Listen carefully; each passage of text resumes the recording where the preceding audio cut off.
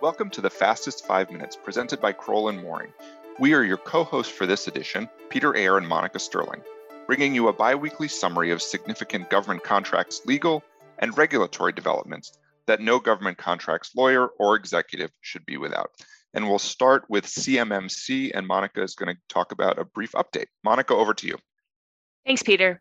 In December 2021, DoD released initial guidance documents for version 2.0 of its Cybersecurity Maturity Model Certification, or CMMC program, including its much anticipated scoping guidance.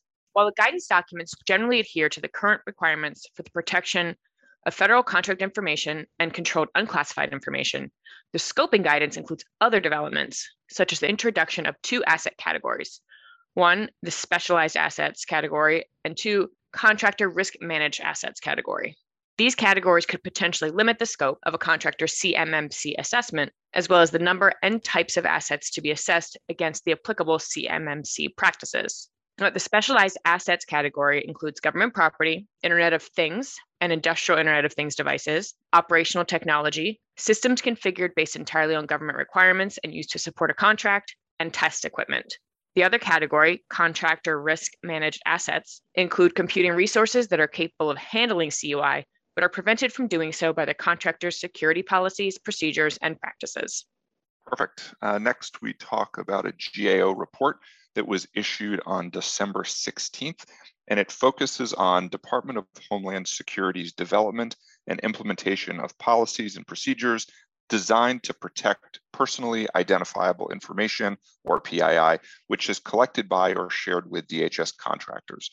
These policies address federal privacy requirements in 5 key areas, including establishing and maintaining a comprehensive privacy program, providing agency-wide privacy training for all employees and contractors, overseeing information systems operated by contractors, ensuring implementation of privacy controls for contractor systems, and ensuring incident response procedures for contractor systems.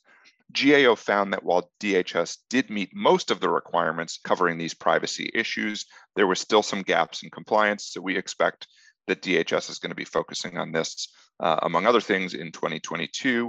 Now we're going to shift it back to Monica to talk about an interesting Federal Circuit decision involving prejudice in the protest context. On December 30th, the Federal Circuit affirmed the Court of Federal Claims' decision denying S3's bid protest, finding that although the agency had acted irrationally, S3 failed to make a showing of prejudice, which will not be presumed. Here's your background. In May 2020, S3 filed a bid protest at the Court of Federal Claims, arguing, among other things, that the Army erroneously assigned the awardee a strength for its cost proposal.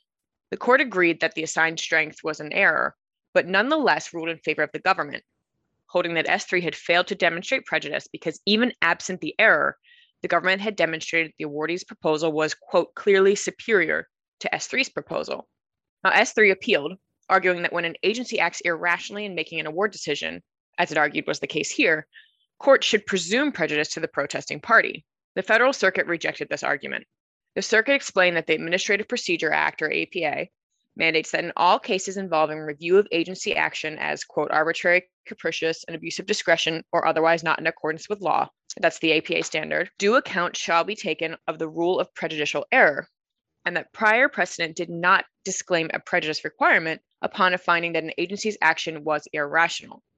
The circuit further emphasized that under the APA, quote, the challenger of agency action generally bears the burden of showing that an error was harmful, that is, that it was prejudicial, end quote. And to the extent there was uncertainty as to that requirement, the Federal Circuit was, quote, rejecting the interpretation of Garufi on which the uncertainty rests, end quote. Perfect. Thank you so much, Monica. We're going to talk briefly about the National Defense Authorization Act for FY22. It was signed by President Biden on December 27th. There is a lot in the NDAA. There are numerous provisions relating to acquisition policy, new rules, coming expectations, changes in terms of how DoD is thinking about government contracts. There's too much to cover in everything in detail, but I'm just going to do a few quick highlights here. So not surprisingly, the NDAA emphasizes supply chain security and seeks to strengthen and secure key industrial bases in both the US and the National Industrial Technology Base, which includes Australia, Canada, and the UK. as well as focus on supporting domestic manufacturing. Specifically, Section 809 requires DoD to annually report violations of the Buy American Act, Berry Amendment, or specialty metals requirements to congressional defense committees beginning in 2023.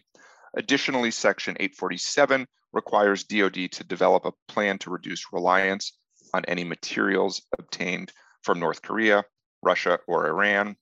The NDAA includes sections aimed at enhancing DoD's approach to software and establishes a variety of pilot programs aimed at achieving those goals. For example, Section 831 permits the Secretary of Defense to deem contractors' cost share as allowable independent research and development costs if the system at issue requires or receives Milestone B approval.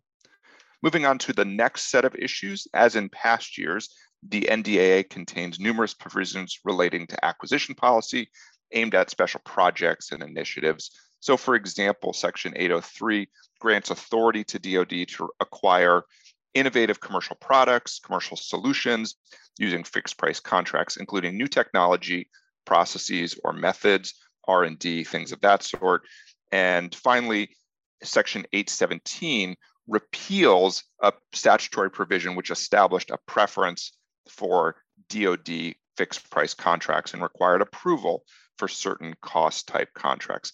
There's also a lot in the NDAA about small businesses.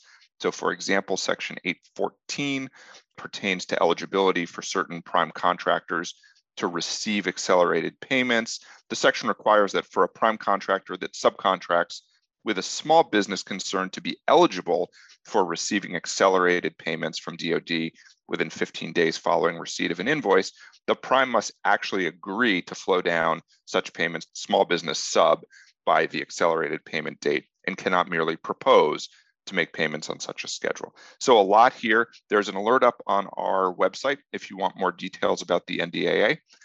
Lots of information, and we'll be watching implementation closely.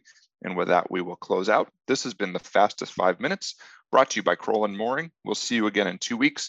If you have any questions about these items, I can be reached at 202-624-2807, and Monica can be reached at 202-624-2549. Thanks so much for joining. The Fastest 5 Minutes podcast is brought to you by Crowell & Moring LLP. Subscribe on Apple Podcasts. And if you enjoy our show, please leave us a review. You can find more information at crowell.com/govconpodcast.